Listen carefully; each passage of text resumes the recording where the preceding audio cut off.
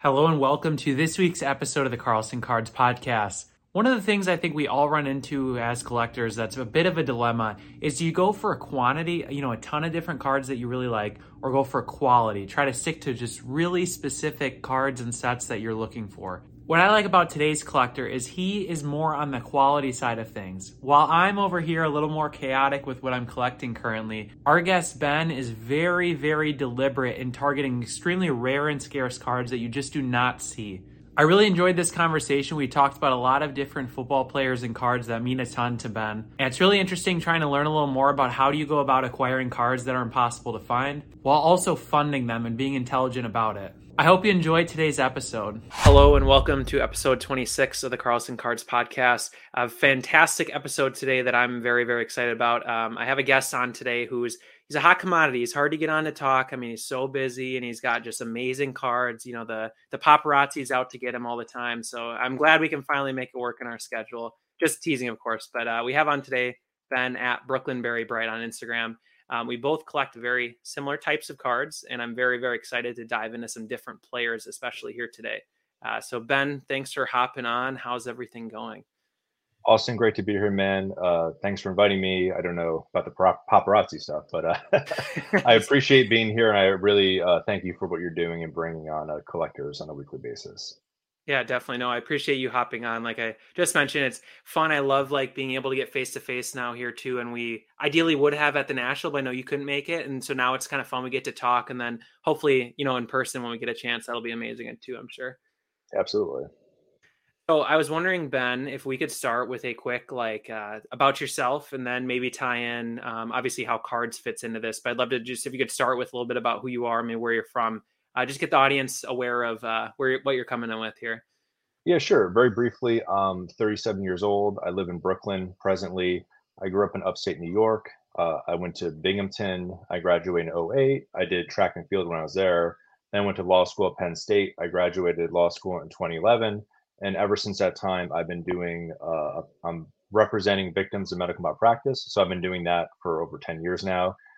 In terms of cards, I collected when I was a kid. For many years, and I ended up not having anything of any significance, unfortunately, when I went back and looked.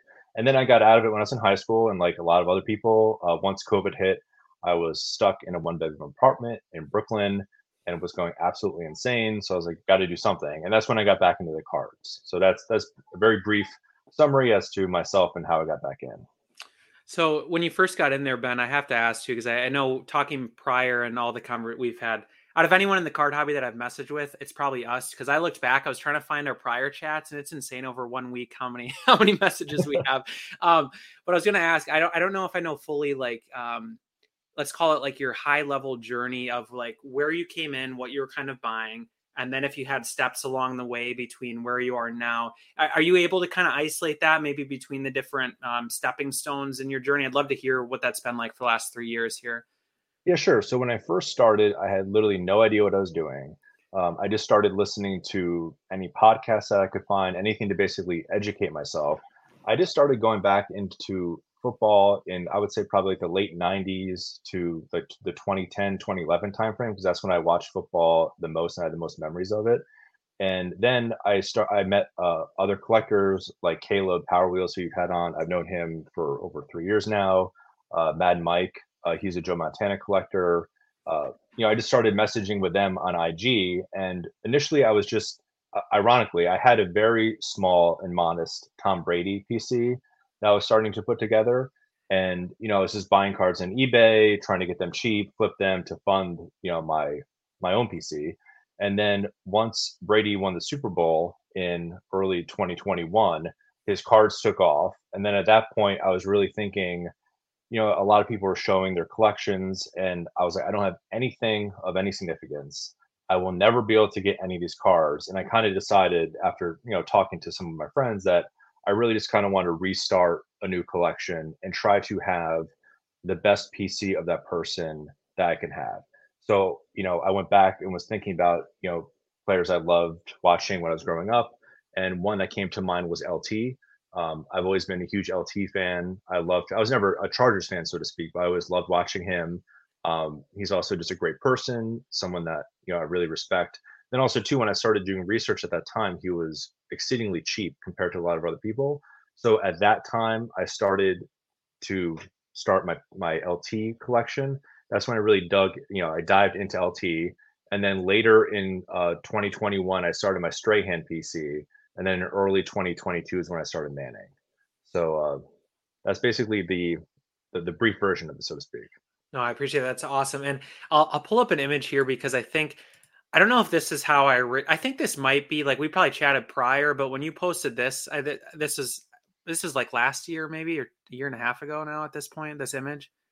I don't. It might have been early this year, simply because I posted it after I got the 2011 Mosaic. Oh, So that's right. Okay. So I think I was yeah, aware of your chase of what you were going after. And the player we're looking at is Peyton Manning. And ironically, I what you just said, like, right, you saw the Brady collectors that seemed like, you weren't going to be able to climb that mountaintop, in a short period of time. But what you did in, I guess it sounds like less than 2 years is incredible, where you kind of sounds like went from zero to, I would say, the best shiny quality collection that I'm aware of for Peyton Manning. So I'd love if you could tell me about the significance of what we have in front of us. Maybe describe any of the cards you talk about, so somebody who's just listening, can understand what we're seeing in front of us. I'd love to hear the inspiration here for this photo and kind of how you dove into this lane of your collection. oh yeah, sure, no problem. And just to clarify for the record, I definitely don't think I have the best shiny collection. I mean, all like the late '90s stuff, the PMGs, the Essential Credentials, the Rubies. I don't have any of those. Those are incredible cards as well. You're right. I should have said 2000s, the stuff I Yeah. really like. Yeah, the stuff you really like. So for the podcast listeners, we're looking at my finest super short print run for Manning, which includes the O2 finest, the X Fractor at a 20, the gold refractor at a 25, and then for 05 and 06, there's the gold X Fractors at a 10, and then for 10 and 11, they're the Mosaic refractors at a 10. So I'm curious if you could start with maybe how did you isolate that? Like these were the six you wanted to go after, right? I know there's a lot of years, a lot of parallels. Why did these six resonate with you that you wanted to pursue them? Sure. So again, I have to go to my hobby friends, like Caleb, Justin, Tommy, Volin NC for Justin, Tommy Toploader, Mike. After talking to them and just seeing other people's collections, like like Kevin's, everyone else's, these cards are the ones that always stuck out to me as aesthetically being the most pleasing. And also too, in combination with the scarcity, and just looking over all the years, and this would be, I would say, for from say 2000 to 2011, of all the refractor shiny cards, in my opinion, I think these are the best looking ones. With Bowman, they're nice, but I used to have all the LTs, but again, kind of plain designs with Topps Chrome. They're all over the place in terms of consistency, in terms of the serial numbers, in terms of what they look like. And again, Topps Fine has definitely had some not great years, but overall, I think these years in front of us are by far the best refractors for that era. So when you set up a chase like this, like again, I'm envisioning, myself or someone who's listening and, they have maybe a player in mind, and it doesn't have to be sets particularly, right? But you have like, let's just say again, you have six cards, super short print, very, very tough to find. They don't pop up for sale. How did you decide? I guess I should put it this way. What was your game plan moving forward when you decided these were the ones you want to do? How did you even go about finding them? Especially again, knowing, I know we chatted before, some of these there's never been a public sale of. So how did you even find some of these? Sure. So I guess starting in chronological order, the O2, the gold, I got from a collector who was essentially liquidating his PC. So that's where I got a raw copy of the Manning, which I graded and got a 10. Then I also had another copy that was a 10 that I sold to Joey, the e-trader. You had two. You have two of these. At one point I did, yes. Oh my gosh! Yeah. Before I knew you, so Yeah. don't be upset. So because there's four, and this one's interesting because there's four. I have one. You have one. Joey has one, and then Drake has the other. Yeah. So those are the four. That's kind of crazy. Yep. So then after that, the next one I got was the X Fractor, and that was Chris Distress Cards. I saw on his page that he had it, and I just opened up a dialogue with him and said, "Listen, I'm thinking about starting this run. Would you be open to maybe moving it down the road?" And we had a conversation over the course of months. And by conversation, I mean I was basically harassing him like every week, just asking him to please sell it to me. So, and I think one of the reasons he decided to move it to me is just because he knew I wasn't going to flip it. He knew that I was for part of a run I was putting together. So I was able to work out a deal with Chris that included cash and then some trade. The next one I got was at the National in 2021. And, Gunther actually messaged me saying, "Hey, I have this, the '06 Gold X Fractor PSA 9. It's a Pop 1 done higher." He's like, "This is the price." I tried to haggle with him. He said, "I'm not haggling. This is the price." So basically, at that point, I had a lot of cards that I got from this collector that was liquidating his PC. There are lots of nice stuff, like late '90s gold refractors, early years finest. So basically, I went to a dealer at the National, sold all that stuff to that dealer, and then used that cash to get the '06 Gold X Fractor. The next one I got was the Mosaic 2010 out of 10. I got that from Paul, World Combat. Again, he knew at that point that actually, yeah, I think he was that was the next one. So he knew at that point that I was putting the set together, and I had basically just overpaid for it. Like I knew what he paid for it very recently because I think Gunther sold it to him. So I basically just overpaid for it because I knew I was putting the set together, and I knew that there was only 10 copies. Um, and by far, I would say the most magical one on this picture is the '05 Gold X Fractor out of 10. So this is a PSA 9. It's a Pop 1. Uh, Last time I checked, there are no other graded copies. And, in talking to Chad, who I bought it from, and I think I was also messaging with Kevin during this time period, is that there there's only been one sale of this card, or this is the only copy that has ever popped up ever. So again, at this point, I had a few of this set going. I messaged Chad, and basically over the course of a few months, I was able to. I think basically he just wanted to make sure I wasn't going to flip it, and then also too, I included the 99 essential credentials, and then I threw cash on top. So listen, I think paid more than what market value was for it, but at the same time, I just knew that out of all the years of Topps Finest, I really love the '05 Gold X the most aesthetically pleasing.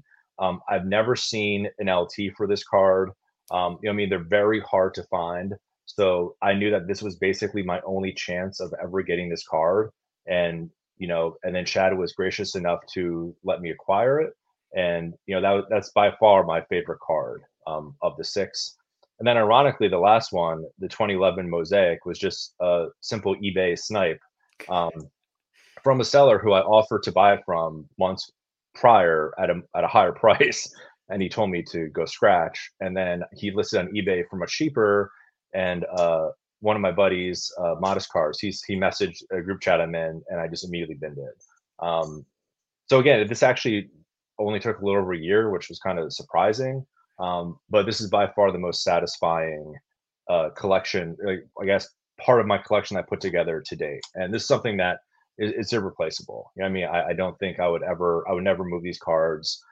These are always the cards I look at when I take out my PC. I just really enjoy looking at them and just knowing it's so hard to put these together. Do you feel like you like you mentioned, and the crazy part, and I think I mentioned at the beginning, like putting together in a little over a year, a little close to a year there, like you said. One thing that comes to mind there is like, I wonder if now that you've done it, I don't think that's possible again, right? Like that's the crazy thing to think about. Like the one single copy that you got was probably the only one that was hanging around, right? You know what I mean? Like, what do you think Well, about that? well, I think to Captain Kevin, I think he has all these except for the '05. Okay. And I think Drake has all of them except for the '05 and the '06. So other people are close.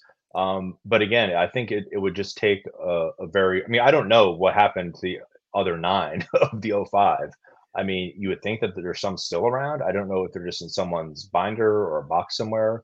But I mean, like for the LT, I've been chasing these cards for LT since I started my LTPC, and I've never seen an '02 X out of 20, and I've never seen a '05 Gold X out of 10. They've just never. There's one copy has sold a few times for the Gold X '05, but the last one was years ago. There's never been a public sale for the X Tractor to 20 for LT that I'm aware of. So these cards are just very hard to find. I mean, I think it would be very difficult to replicate this moving forward. What would you say is your biggest learning lesson or two here from this from this chase? What would you say you learned now that if you were to try something similar in the future, you could apply moving forward? I think it's just being respectful to everyone and just, creating relationships. I mean, basically every single one of these cards came from a relationship that I had with someone in the hobby that, I've had, basically since I got back in. And I think just people want to know that a Grail really unique card like this is going to someone that's going to appreciate it and who's not going to turn around and flip it immediately. So I think it's just building relationships. I mean, people have to know that you're, a decent person and you're not going to try to take advantage of them. I think also too, just coming in strong when you, in terms of an offer, like knowing that, you're going to probably have to overpay for these to a certain extent. Like obviously you don't want to go crazy, but at the same time with some of these cards, you may never get another shot. I mean, the good thing is like for the 2011 Mosaic, that same seller had another copy that he posted like a day or two later. And I know Drake got that one. So Drake was looking for that one for a while. So, sometimes when one of these sells, other ones pop up, but in general, they're quite hard to find.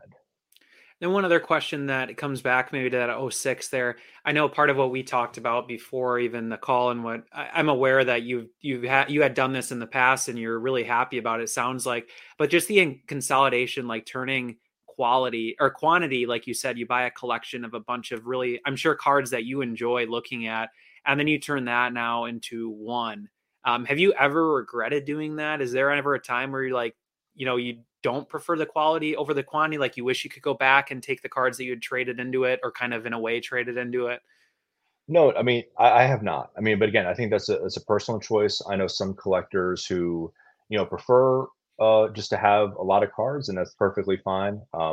But for me, I've always been, and that's just my personality. Other aspects of my life as well is I like to be concentrated, in a few things. So with cards, I think that was going to be my natural endpoint, no matter what. And a lot of the cards, basically, there's only a few cards I can think of that I kind of regret selling. But basically, every other card is a card that I know I can get back at some point in time. A lot of them were at a 50, at a 99, 100. So my rationale is always if I can consolidate, say, 10 to 20 cards that I know I can get back if I ever want them into one that I may not get another shot at, I'll make that choice, every day of the week. Awesome. That totally makes sense. What's awesome too about these cards in front of us that I'm aware of since I've followed these sets, there's only one on here that's ever come to auction, which I think is just that '02 gold. I don't think any of these have ever gone to auction since I've followed it in the last 2-3 years, right? There's none of these have ever come to public auction. No, not that I'm aware of. I mean, you won the gold, the O2 gold when I think it was a BGS 95 that you won. Yeah, yep, yeah. And then I crossed it. Yeah. Yeah, and then the only other one I think that has sold publicly was I think Brett's brother sniped Oh, yes. the '06 Gold X when it was listed at like 3 a.m. or something. Um, and so, but I think those are the only, and then Drake got the 11 Mosaic. But I think to my knowledge, those are the only sales that I know of, since I've been back in. Probably tells you you're buying the right stuff. I don't know. Maybe just me, but Hey, they're also pretty cars. I mean, that's yeah, yeah. yeah.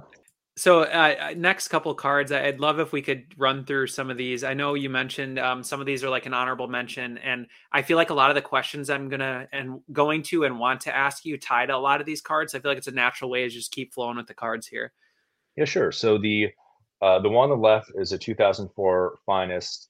It's a gold X Fractor. I don't know why PSA labels it that the way it does, but it's a gold X Fractor. It's at a 5.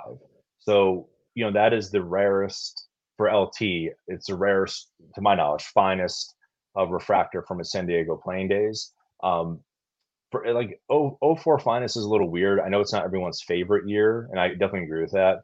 But for certain players, like for Manning, Brady, LT, Moss, their gold refractor is not serial numbered. I think it's out of 50.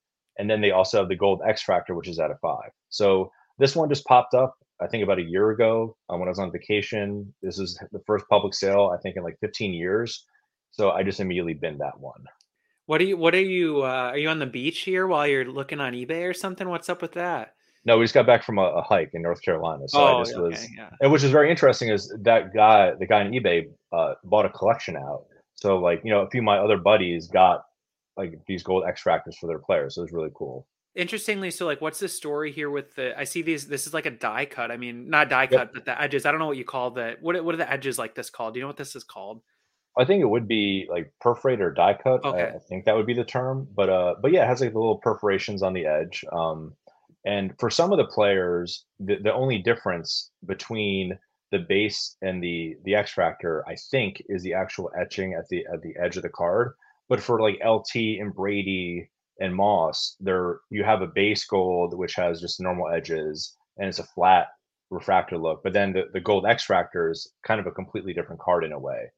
So that I think that's what makes it particularly cool for the players in '04 who have the X Factor that's out of 5. Because I know some X Factors out of like 150 or 175. Do you know where this card, how was it inserted to? Are you aware of like how it was pulled or anything like that? I don't know for this year. I do I not wish we had know. documentation on that. I always wonder because like some of these, it's like they look so funky. I can't imagine them being in a pack, but they probably were. But yeah, I don't know for this year. kind of interesting. I always wonder that. So what's the other card we have here on the right? I mean, obviously, looking at it, this is an amazing one. But I'd love to hear the story here of like how you isolated you wanted this one, and maybe where you found it. Sure. So for those on podcasts, this is 2006 National Treasures. This is a shield, NFL shield for LaDanian Tomlinson. I just really I like the shield cards. I think it's cool to have the shield on the front. And for LT, he has a lot of, with the way the jersey, the makeup of the jersey, there's tons of 3-color patches and things like that. So just getting the NFL shield, I think for any player is super unique. And I've done a few times that I've gone through the Beckett checklist to try to estimate, how many you know game used shield cards there are for LT from his San Diego playing days, and I think there's about 30 or so. So I've always, whenever one of these has popped up, I always go after it to the best that I can. And I just really particularly love the design on this one. And this was just a recent eBay purchase. I have not actually even posted this to my IG yet, but I would like this because this is now my third shield card that I have for LT. So I'm almost trying to add these when I can. So in terms of a hierarchy, like if you own three of them, or if you have other opportunities to add more, what do you think kind of distinguishes these amongst themselves? Like, do you have a tier list of like, okay, I have the three, I like this one the most, here's why, that kind of thing? Do you have anything to add there? Yeah, well, I mean, listen, I think that the top would be like the ultimate collection of the exquisites. I And know that's we're because self. of the set, right? Not necessarily design, but because of the legacy of the set, would you say? Or I think it's a set, but also the design. Mhm. Some of them have autos, but I think a lot of that has to do with the sets themselves. But in general, I like the '06 doesn't have the best shield window, and ideally, I would like the shield. I would like a full equipment shield. I've only ever seen one for LT. All the other ones are like little smaller patch windows, but I would also like to get at some point in time one that has an on-card auto. Mhm. But again, just one hasn't really popped up that I've wanted. So it's slim pickings for these. I mean, if you can get a shield, a game used shield patch for any player that you're collecting, I would definitely highly recommend it because they're hard to come by, and I personally like the look of them. So, question for you. I was going to ask, like, so when I think of LT and some of these, like Marshall Faulk, like some of these running backs, and not in a way, not saying this hype them up, but like they seem very underappreciated for the in terms of the legacy. And like if you talk to a football person, like maybe who's involved with the league, and you ask about LT Marshall Faulk, they'd probably talk your ear off about how the great they were and important for the game and everything. Then in terms of the hobby, I feel like that doesn't resonate. Like I don't see enough of it. Like I see you, and there's definitely other LT collectors, but like Marshall Faulk, there's definitely some too. But I guess when I compare to what like modern running backs, the prices of these things, like it's just absurd. So I'd love to understand, why do you think these guys don't get appreciated? What is the mainstream? What are people missing? I have no idea. I mean, when I first started, it was really um, Mike. He has always been a longtime LT collector.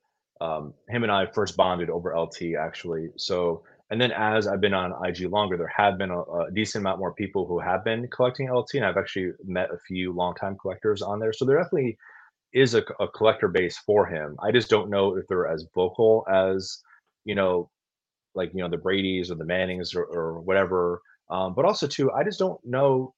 Running backs and certain wide receivers just don't get hobby love. I don't know if there's really like a logical explanation for it. Yeah, no, that makes sense. That's like I'm trying to think too from the wide receiver perspective, but like even like I don't know, just make this up, like Larry Fitzgerald, right? I feel like I see For every Larry Fitzgerald card I see, I might see 10 Kelvin Johnsons. For every LT card I see, I might see, just making this up, like 10 Emmitt Smith or something. I don't know. But yeah, I don't know. It's just, it is like that for some reason. I don't have a hypothesis really either.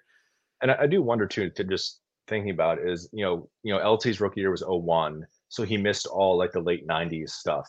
He wasn't any PMG Essential Credential Rubies. So I wonder if that has something to do with it, because like the kind of the era where he was in for San Diego from like '01 to '09, the sets are really cool, obviously, but I definitely think like the late '90s stuff, just from like a set perspective, really, I wonder if that anchors people, because obviously with Sanders and Emmett, they're in all those amazing sets. And also too, I think maybe just people are starting to, I definitely have seen a rise in its prices over the last 2 years. So I definitely think people are starting to, catch on. And also too, I think in general, I think a lot of the RB statistics will be hard to, replicate moving forward. Even like looking at just besides LT, like if you look at some of these, players' stats in terms of the receptions, like I mean, LT had I think it was his third season. I think he had 1,000. Oh, he was the first running back with 1,000 rushing yards and 100 catches. So I mean, I think it's going to be hard to replicate some of these stats moving forward.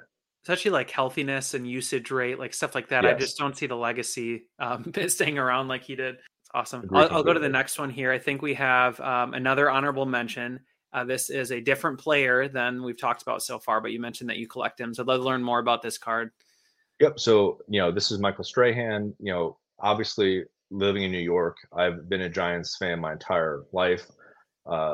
Sadly for most of it, and so some of the best, probably one of the best like sports watching memories I have is when Strahan beat sadly the Patriots and ruined Tom Brady's perfect season, and that was Michael's last game, and that was just such a great moment. I was in my last year of school. I remember watching that entire playoff run, and just to see him win a championship in his last game after sticking around for all those years was just such an awesome moment. And when I started collecting him, I just wanted to get the best cards of him that I could. And the card up on the screen is actually his 99 rubies, which is out of 30. And I really like this card. It has to be under the right light, but definitely in this image on the screen, it's definitely a gorgeous card. It looks like snow is falling. Like I don't even know how else to describe it, but it's just like I don't know, a beautiful Christmas morning. That's what this looks like from the photo. And the thing is too with Strahan is that he's not in a lot of the nice sets. Like he's in some of the nice sets in the late '90s, but he has a '98 and '99 PMG, but he's not in '97. He's not. He doesn't have this. He doesn't have an essential credentials. He doesn't have a brilliant skull 24 karat. So he's not in a lot of these like super high end sets. So just to get anything for him in one of these nicer sets, I always try to grab. So in terms of like, I know you're someone who's very, very clear with yourself, or at least in terms of when you add something, it seems like you have pretty strong boundaries. Like it's a big deal if a card, I would imagine, goes into your PC. So what about this one was enough to where you're like, okay, this card is definitely coming in, but then let's say some of the similar maybe types of sets in this era, maybe some of them you don't say I want to go after this, and why the Star Rubies here? Yeah, I think just like it's an important set, and also too, just aesthetically, I really like this card a lot. So I think it's just what I like to do is I like to try to make a list of cards I'm going after for at this point LT and Strahan. I have a list on my phone. I try to review it like maybe twice a year just to keep it updated. And I try to really stick that list unless something comes up that I was completely unaware of, or like I changed my mind. But that's basically why that's how I try to curate things, just to prevent, because when I first started, I was buying constantly and I just ended up with a bunch of stuff that I could care less about. Then I had to go through the effort of selling it all. So I wanted to try to avoid that again. So right now I just have a list that I try to stick to.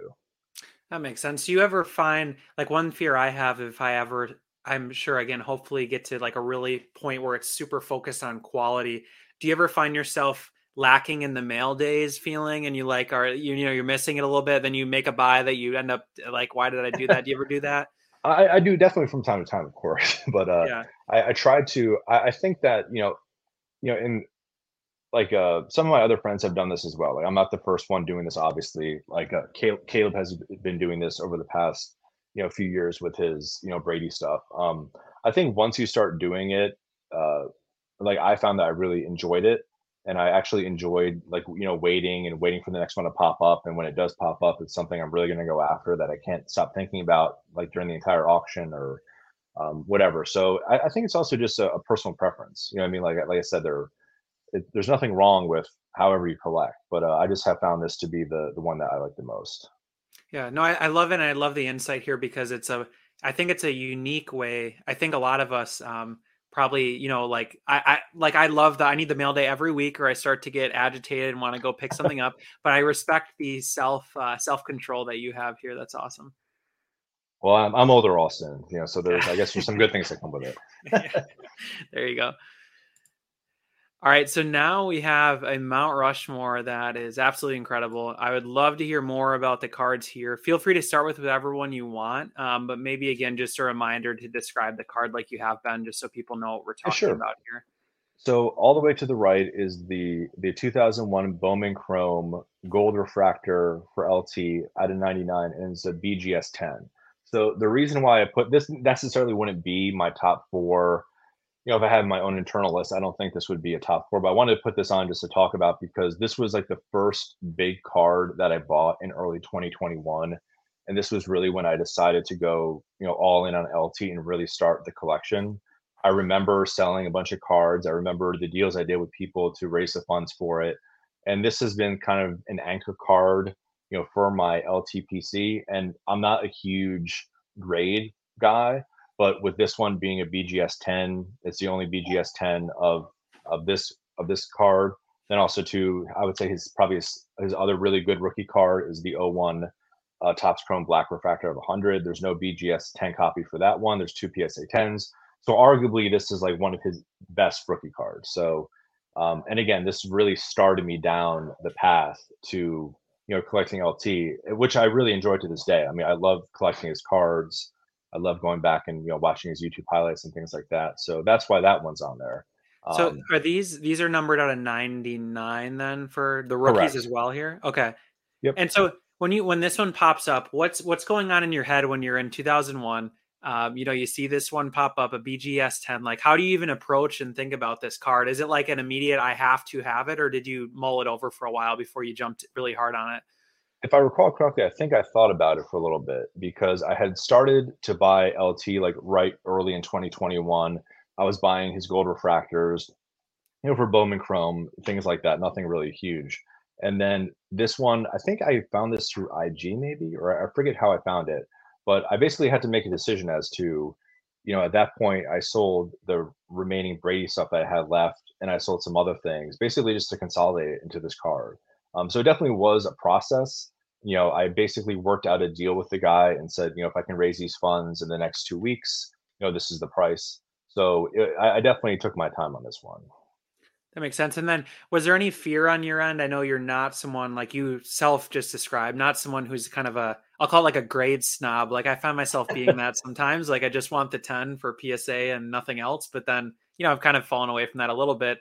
But did you find yourself looking at this and thinking, well, crap, why don't I just go get a 9 or an 8 when I might be paying way up just because it has a different number at the top there? I definitely have thought that. I think that every time that big card pops up, and I'm like, I have to sell something to pay for this new one.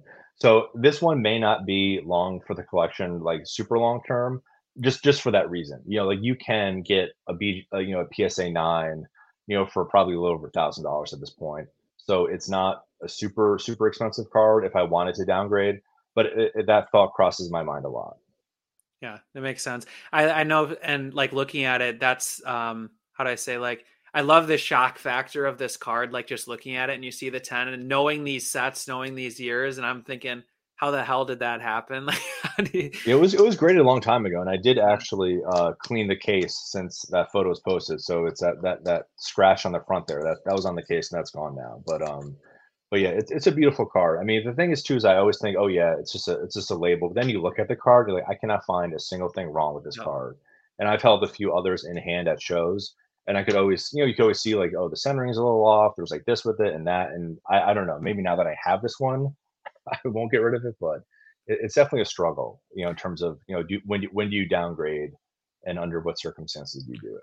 I feel like that's also what you just kind of described, the responsible way to approach the grade and the card is like, I mean, like everyone's okay, the graders are experts, right? But like to sanity check for yourself to ensure that if I were to happen to have to, whatever reason, this was regraded, do you think it would actually match the grade that it says? Like, I don't know. Do you find yourself doing that? Like, I bid on an auction this week. It's a set I know is very hard to get a 10 on, but the card matched it. But then sometimes I'll watch those auctions and I'm like, I swear if I graded that tomorrow, that was not, there's no chance, right? Do you ever find yourself doing that as well? There have been a few times where I specifically remember having the '01 X Fractor for Bowman Chrome for LT, and it was graded PSA 10. And I could like there was edging issues on the back, and it was like I was like, how the hell did this get a 10? So there definitely are times where you get a card, you're like, this should probably not be graded a 10 or whatever. Yeah, that always affects. And then I'm like, I'll just wait for 9 or whatever, or I'll, that sort of thing. Cause I'm basically holding a 9 anyway, is how I feel about it Yeah, of sometimes. course. What's the next card you want to touch on here? Sure. So the next one is a Michael Strahan card. It's a 2005 Leaf certified material, mirror black. It's a shield card. So the reason why I put this one on the Mount Rushmore, so to speak, is simply because I think there's only four shield cards for Strahan during his playing years. From when I look through the checklist and everything, so just to have one of them is like super important. Again, because isn't in that many great sets, so just to have a game used NFL Shield from his playing years is just something that is very important. Could you talk about the importance of Strahan maybe to you and then like in the grand scheme of the NFL? Because it's a guy where I know the name, I know his ranking on history, but beyond that, not been a Giants fan and him being right before really my time, I love you could just touch on like the importance of him as a player and maybe why he is such a firm spot in your PC here. Yeah, sure. So, being born in the mid 80s, basically, as soon as I can remember watching football, Strahan was on the Giants his entire career. And basically, all my memories of watching football as a kid, Strahan was on that team. He was, I would argue, the second best defensive player or probably player ever to play for the Giants behind Lawrence Taylor. Hmm. And, he was, besides his, obviously, people debate the sack record, understandably so, but he was also a great run stopper. I mean, he was just he could do it all. He was a great leader, and also just for me specifically, when I played football, I played defensive end. So if I was watching the game, I would always be watching, Strahan to see what he was doing, try to learn anything from it. As corny as that sounds, but yeah, just like he was like the one constant throughout all those years, on the Giants. And he was arguably probably the best player for most of those years. How late did he play with them? Was he on that second New England versus New England Super No, Bowl or he just the first one? nope, he retired after the first one. Okay. Okay. So Wow. What a way to he go out though. yeah, I think he played 15 years, all for the Giants. So yeah, I mean he's just and also too like he's a funny guy. Obviously he's now a, a celebrity so to speak. But yeah, he was just someone that I always remember watching. Basically every week during my childhood and throughout my through college. Until the time they retired. Could you also one other question on this card? Could you tell me maybe a little bit more about the Leaf certified materials? It's like a set I've heard people bring up on here before. I think maybe in particular because of the patches. Is there a huge importance to this set, or it just happens to be you have this one because of the I shield th- here? well, it's I like the sets in general, and I think I could be wrong, but I think it was one of the first sets that really had the shield. There may have been other ones before it, but But I feel the like this is Leafs. one you see fairly often with the shields. I guess maybe that's why I'm Correct. thinking of it Yes. now. Okay. Yep. Correct. Yeah. So like for LT, I've never seen any of these pop up ever. So they're pretty hard to find. I mean, and I like this year for the '05 because it has a little bit of a shine to it. So it's nice. Yeah, it's got that refractor design that just perfectly fits in with your rest of your I, PC. I need to get out of the SGC slab though. I need to do that ASAP. I Just don't know for why, the but looks wise, you prefer a different one. yeah, I think I'll probably submit it to PSA at some point. Hmm. Do you sometimes this is an SGC 8? Do you ever just one touch it, or do you want to keep it in a slab just for protection type of thing? I'll probably keep it in one touch for a while. I may not grade it for maybe until like the next national if I go get it done in person or something like that. I Mhm. generally don't grade that much, so it's probably one thing I need to expand my horizons on. But I'll probably keep it in one touch for a while. Okay, perfect. Awesome. What's the next card here you want to touch on? Sure. So the next one is for LT, the 2006 Finest Gold X-Fractor out of 10. It's a PSA 9. It's a pop one. There is a PSA 10 copy out there. Um, but yeah, I mean, this is just again, I'm a Finest simp. I mean, I love these years of Finest, and I got this from Mike, Joe Montana collector, after basically 2 years of me harassing him like intermittently for every few months. And and again, it was just he knows that it's not going anywhere. It's for my PC, and I just made a very strong offer, and also included the base gold, and so he got a replacement card. Actually, no, I included a Terrell Owens card in as well that I got for Comp C that I thought he may like. So yeah, it's I guess this is just a lesson too of knowing what like I in my IG folder I save a bunch of posts if it's a card that I may want or just an example of it, just so I know where cards are. And I try to like if I can see a card that may be trade bait for someone, I try to snag it. And this is one of these instances where I just grabbed an older Terrell Owens card that was super rare that I thought that Mike may want. So yeah, we worked out a trade plus cash deal for this, and this is definitely probably my favorite LT card. And it depends on the day of the week, but this is I really love this card. What is an intermittent harassment message? What does that entail? Oh, so basically, like maybe once every few months, I'll just message someone saying, "Hey, just reminder if you ever decide to move this, just let me know." Just to let them know that I'm interested. Mhm. But with Mike, since I was closer with him, I would really be like, "Come on, man! Like, just like, what do you want? Like, just give me a number." And basically, he told me he's like, "This is the number. If I don't hear back from you in 20 minutes, like I may never sell this again." So I basically just have a choice, but it was a fair price, and I love this card. So remind me, do you need the O5, of course, here still, right? Yep. Correct. I Yep. need the '05 Gold X. I need the '02 Finest X out of 20. Both I have never seen for LT. And I actually Okay. don't know where any copies are either, which really sucks. Are any at auction houses? Or sorry, not auction houses, grading companies have ever been graded? I'm trying to think here. I don't think there are. I don't think Wow. so. That's just insane to think about for 20 years, 20 over 20 years later that we're still sitting like that. That's just insane. I know it's weird. I don't know how it happens. So one question that I wanted to ask you that I think you touched on a little bit earlier, but you kind of mentioned about having when you first started doing some things to maybe fund this endeavor in terms of like buying some collections and selling. How much of your growth as your collection here would you say is that versus just being super deliberate about kind of chipping away and saving a little bit of money here and there? You know what I mean? Like, has it been a mix of kind of buying cards, and then when you find the right person, maybe selling it to buy stuff you prefer more? Like, how much is that has tied in here? Yeah, sure. So I would say probably 90% has been just from buying collections, things like that, and minimal actual input from my other budget, so to speak, Yep. which is just very, very, very lucky because um, before the podcast, I was thinking about the one day with Brett back in early 2022, and on that one, I was talking to him about this guy that I found who was basically liquidating his collection, and basically over the course of a year, I bought tons of cards from that guy. And again, that was just very lucky. And that was just because I just asked him, "Hey, do you have anything else?" Like I saw that Mhm. I bought a car from him, and he said, "Yeah, I have some other stuff." So I always say I always just say like, if you're on eBay or something, just always ask, "Do you have anything else that I may be interested in?" Because I was very lucky and fortunate to find this guy who was selling, just he just wanted to get rid of it. So, and a lot of the sales I made were to my friends, which is great because a lot of these cards ended up in the right home, and it was really nice to see that.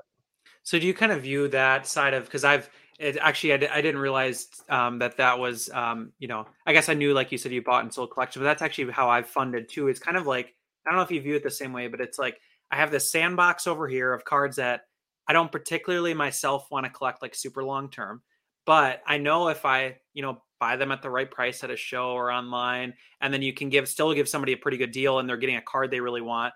Meanwhile, turn that money into like what you said, and you kind of talked about these cards that you're never ever ever ever going to see again, more than likely.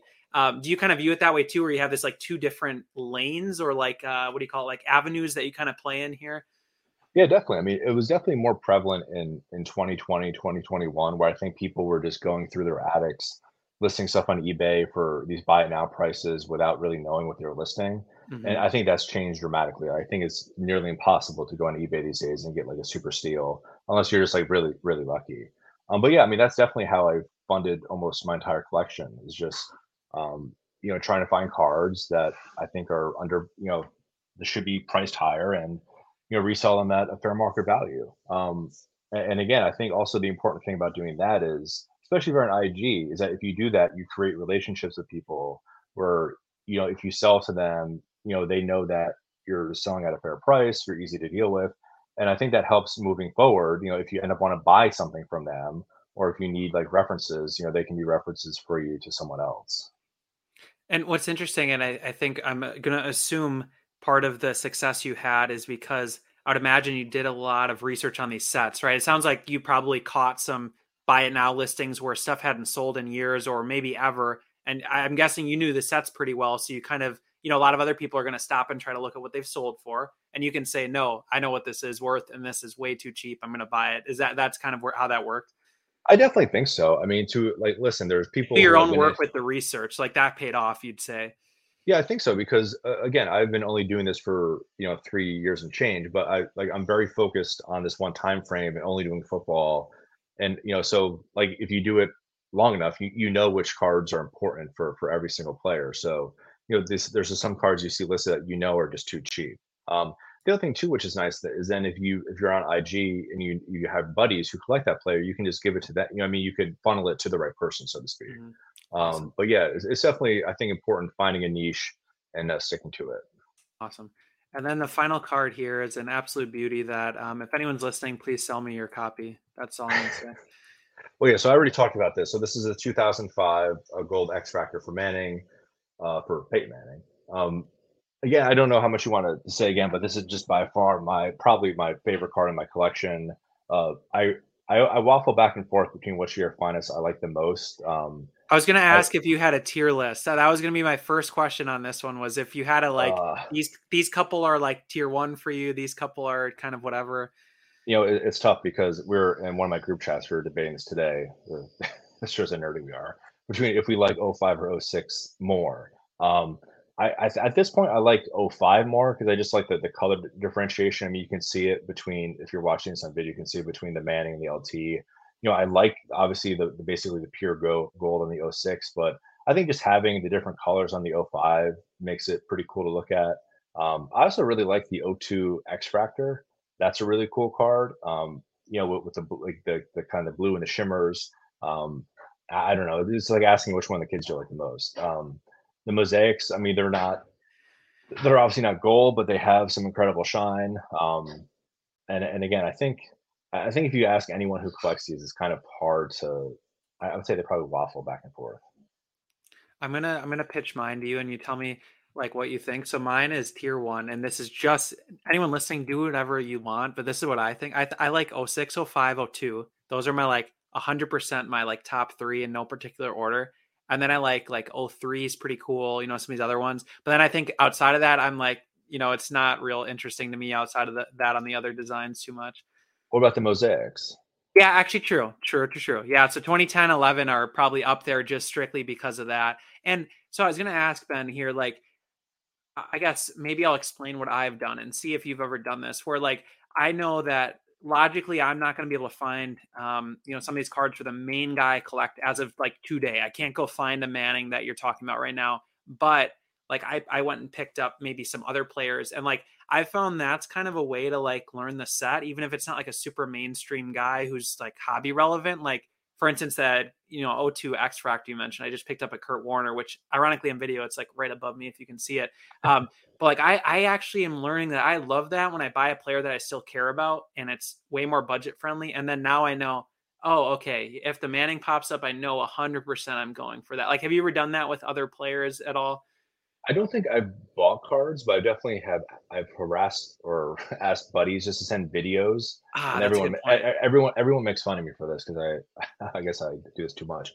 But like, if I'm going after like for instance, the LT, the '01 Essential Credentials, the now whatever the one is out of 29, his rookie recently came up for auction. It was the first. I've never seen a copy in hand. So I messaged a bunch of people who had other players and had them send me videos. So I was able to look at it to see if it was something I would like. So I definitely think what either that or what you do is smart because then you at least know like, do you actually like this card before you spend a lot of money on it? The video idea is so much smarter. Sometimes I get to these auctions, I'm like bidding, and I'm thinking, wow, like one day ago, I should have just reached out to somebody to see if they could send me a video. Because this scan, I can't tell if this is going to look awesome or not. It's Yeah, I mean, I have to say it is definitely helpful, like especially on this Essential Credentials one they just sold. I mean, it's a really nice card, but it's doesn't have the shine of the other years. Like it's kind of a weird year, and I was glad that I saw the video from other people of it because I had like a certain number I was willing to pay on it, and if I hadn't seen that video, I probably would have overpaid and probably would have been upset with the card once I got it. Yeah, get out of my hair. I'm going to go put you in the bottom of the case. You're going to hide down there for a little bit. Yeah, it happens, man. It happens. Awesome. So Ben, I was wondering too if we could wrap up here like a fast five. 15 minutes. We're on 52 minutes. This was literally like I feel like it's been like 15. That was very quick, but it's probably because it's cards that I personally absolutely love. So maybe that's why. Exactly. So hit me. So first question is, give me. Let's zoom in 20 years to the future. In your ideal situation, what would you like your PC to look like? Like let's talk, if you don't mind, like a high level, and of course you don't know, but maybe quantity and like type and like that sort of thing. What are you envisioning? Like, where do you want to work towards? Well, I mean, ideally, I would love to find these missing finds for LT. I mean, I would definitely want to put those cards together, and I think over time, I just really want to just add as many Grail cards for these players as I can. Like for right now, for Manning, um, I forget if I said this before we started recording, but I kind of got to the point where I was picking up some of his other cards, but it just wasn't like I'm never going to be at a level of some of these other collectors, like in our chat, who would just like no matter how much time or money I put into it, I would never be anywhere near them. So for Manning right now, I'm basically just stopping where I'm at right now. I'm very happy with that part of the PC. But for LT and Strahan, I just really want to add as many Grail cards as I can for them over time. I mean, if you go through the Beckett list, there's tons of supers for LT that have never popped up. I mean, we were talking about the Leaf certified materials. I've never seen any one of those shields. So I would like to just maybe have like maybe 20 to 30 of the best cards of each player that I can have for those two. That's awesome. And do you envision adding new players at some point? Of I, course, I if you had them met in mind, you'd probably do it today, but just curious.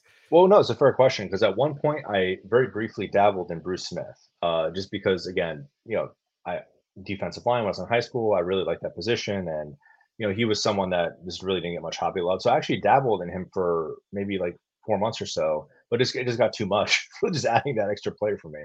So I shut that down. But yeah, I mean, depending on where I am, in my life financially, maybe like I just get tired of just doing what I am now, but yeah, I can definitely see myself adding someone potentially down the road. Awesome. I would love to. Sorry, I would love to Oh, do go ahead. someone from like the late '90s. Like Mm. to get in all those awesome sets. Like not Manning or Moss because they're super expensive, but that's why I really wish Strahan was in some of these nicer sets.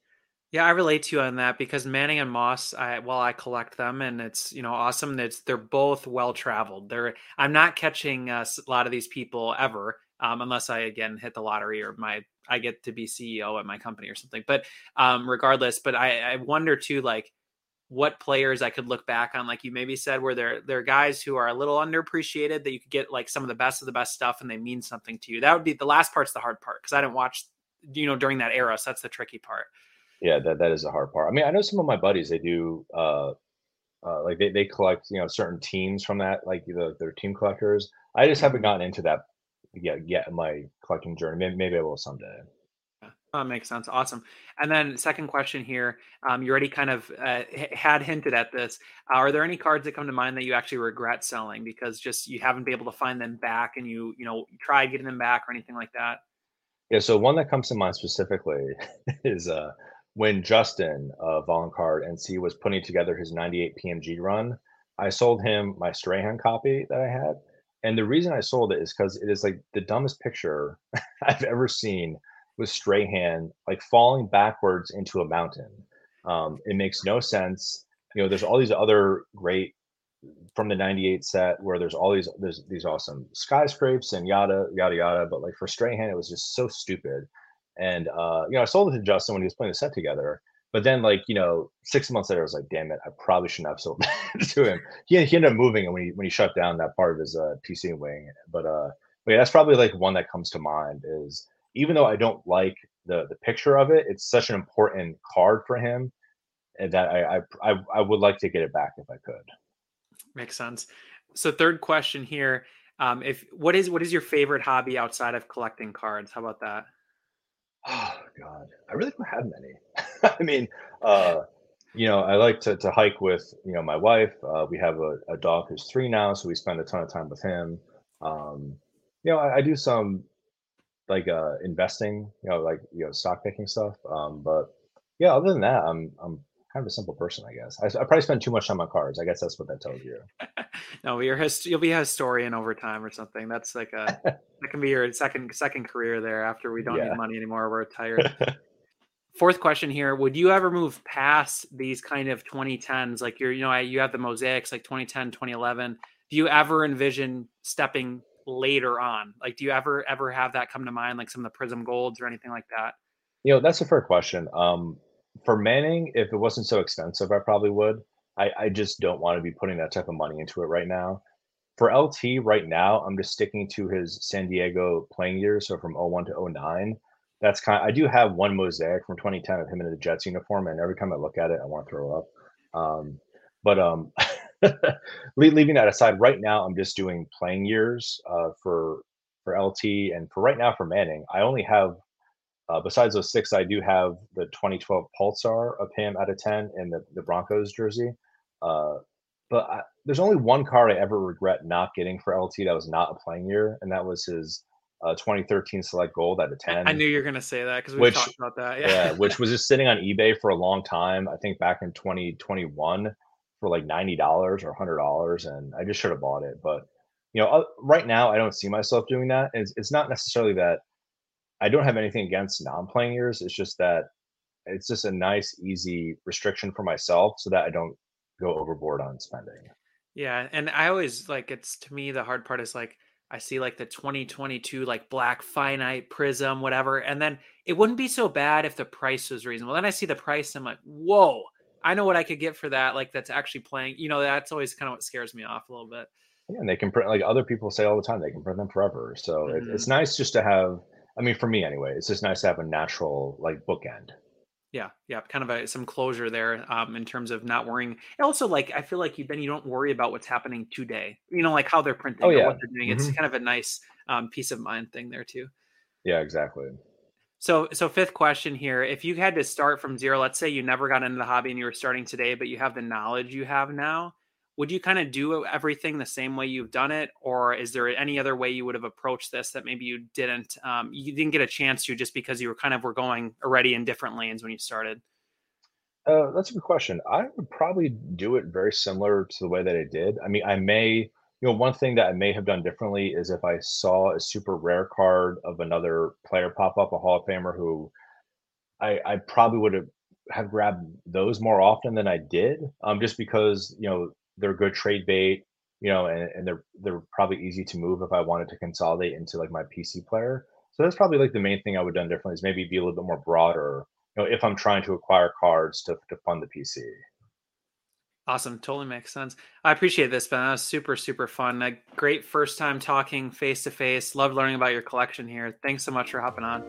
Thanks, man. Appreciate everything you're doing. Keep it up.